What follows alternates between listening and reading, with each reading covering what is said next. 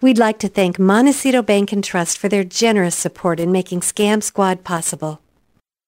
I'm Patty Teal. And I'm Deputy District Attorney Vicki Johnson. Scam Squad is up next. Sound off. 1, 2. Sound off. 3, 4. 1, 2, 3, 4. Scam Squad.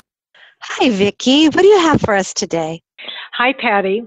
Well, as you know, I encourage listeners to call in with current scam reports, things that they've heard about or experienced. And I also get news feeds from various organizations like the FBI and the Federal Trade Commission, which warn about different ways that crooks are trying to get our money. Today, I've got 2 different warnings for our listeners based on recent information that I've received. I got a call from one listener to tell me about a phone call that she got from someone claiming to be from Medicare. Now, this caller wanted to verify certain information on this woman's Medicare card, which was the old card and included her Social Security number. Fortunately, she realized right away that this was a scam and hung up. But this is a scam that's been operating for quite a while now, and apparently it has resurfaced. So I just wanted to warn our listeners about that. Now, aren't seniors getting new Medicare cards this year that don't have their Social Security number on them? That's right, but unfortunately, scammers have used this as an opportunity to try and trick us into giving out our personal information. And they do that by asking us to verify our information before we get our new card. And the scammer might also state that the senior needs to pay a small fee in order to get the new card. But that's not true, is it? There's actually no fee, that these cards are free? Absolutely. And of course, no one from Social Security or from Medicare is going to call and ask for your personal information because they already have it. This July, there was also a warning from the Inspector General's office about automated recordings supposedly coming from the Social Security office. The recording states that a person's Social Security number has been, quote, suspended for suspicious illegal activity, end quote, and that the person should call the number that they give to resolve the issue. The message ends with a warning that if the person does not call that number, their assets will be frozen. Oh, that's a frightening thought. I'm guessing that when you call that number, you'll be asked to give all your personal information. That's right. This is just another scam. It's another way to get information so that these crooks can access our bank and credit accounts. So what should someone do if they get these calls?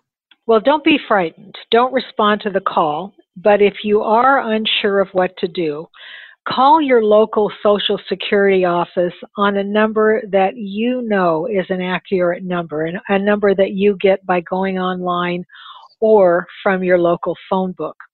And whatever you do, of course, don't give out personal information like your Social Security number or your bank account number to unknown persons who just call you out of the blue. Good advice, Vicki. What else have you got for us? I want to warn our listeners about a crime that's on the uptick, and that is mail theft. Crooks would love to get a hold of one of your checks. And once they get a check, they can do one of 2 things. They can either copy the information, like your bank account number and the bank routing number, and make new checks, or they can use a mixture of acetone and bleach, and they can erase the amount that you've written on your check and also the name of the recipient, and they can then go ahead and cash that check. So again, crooks would love to get a hold of one of your checks because they can use these checks to steal your identity. And of course, one of the main things we use our mailboxes for is to mail out our checks. That's right. And those little red flags that you put up to let the postman know that there's something inside your mailbox to be picked up tells crooks the same thing.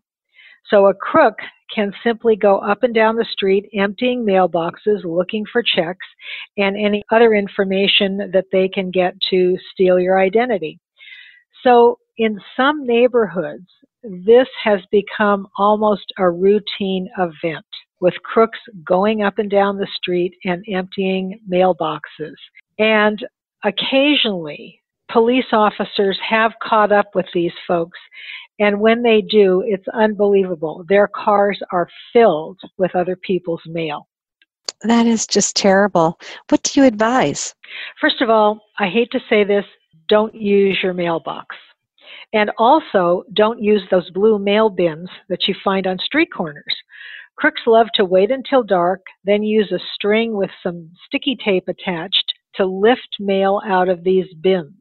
So the safest thing you can do, especially if you're mailing out a check, is to walk your mail into the post office and simply drop it on the counter in front of the person working there.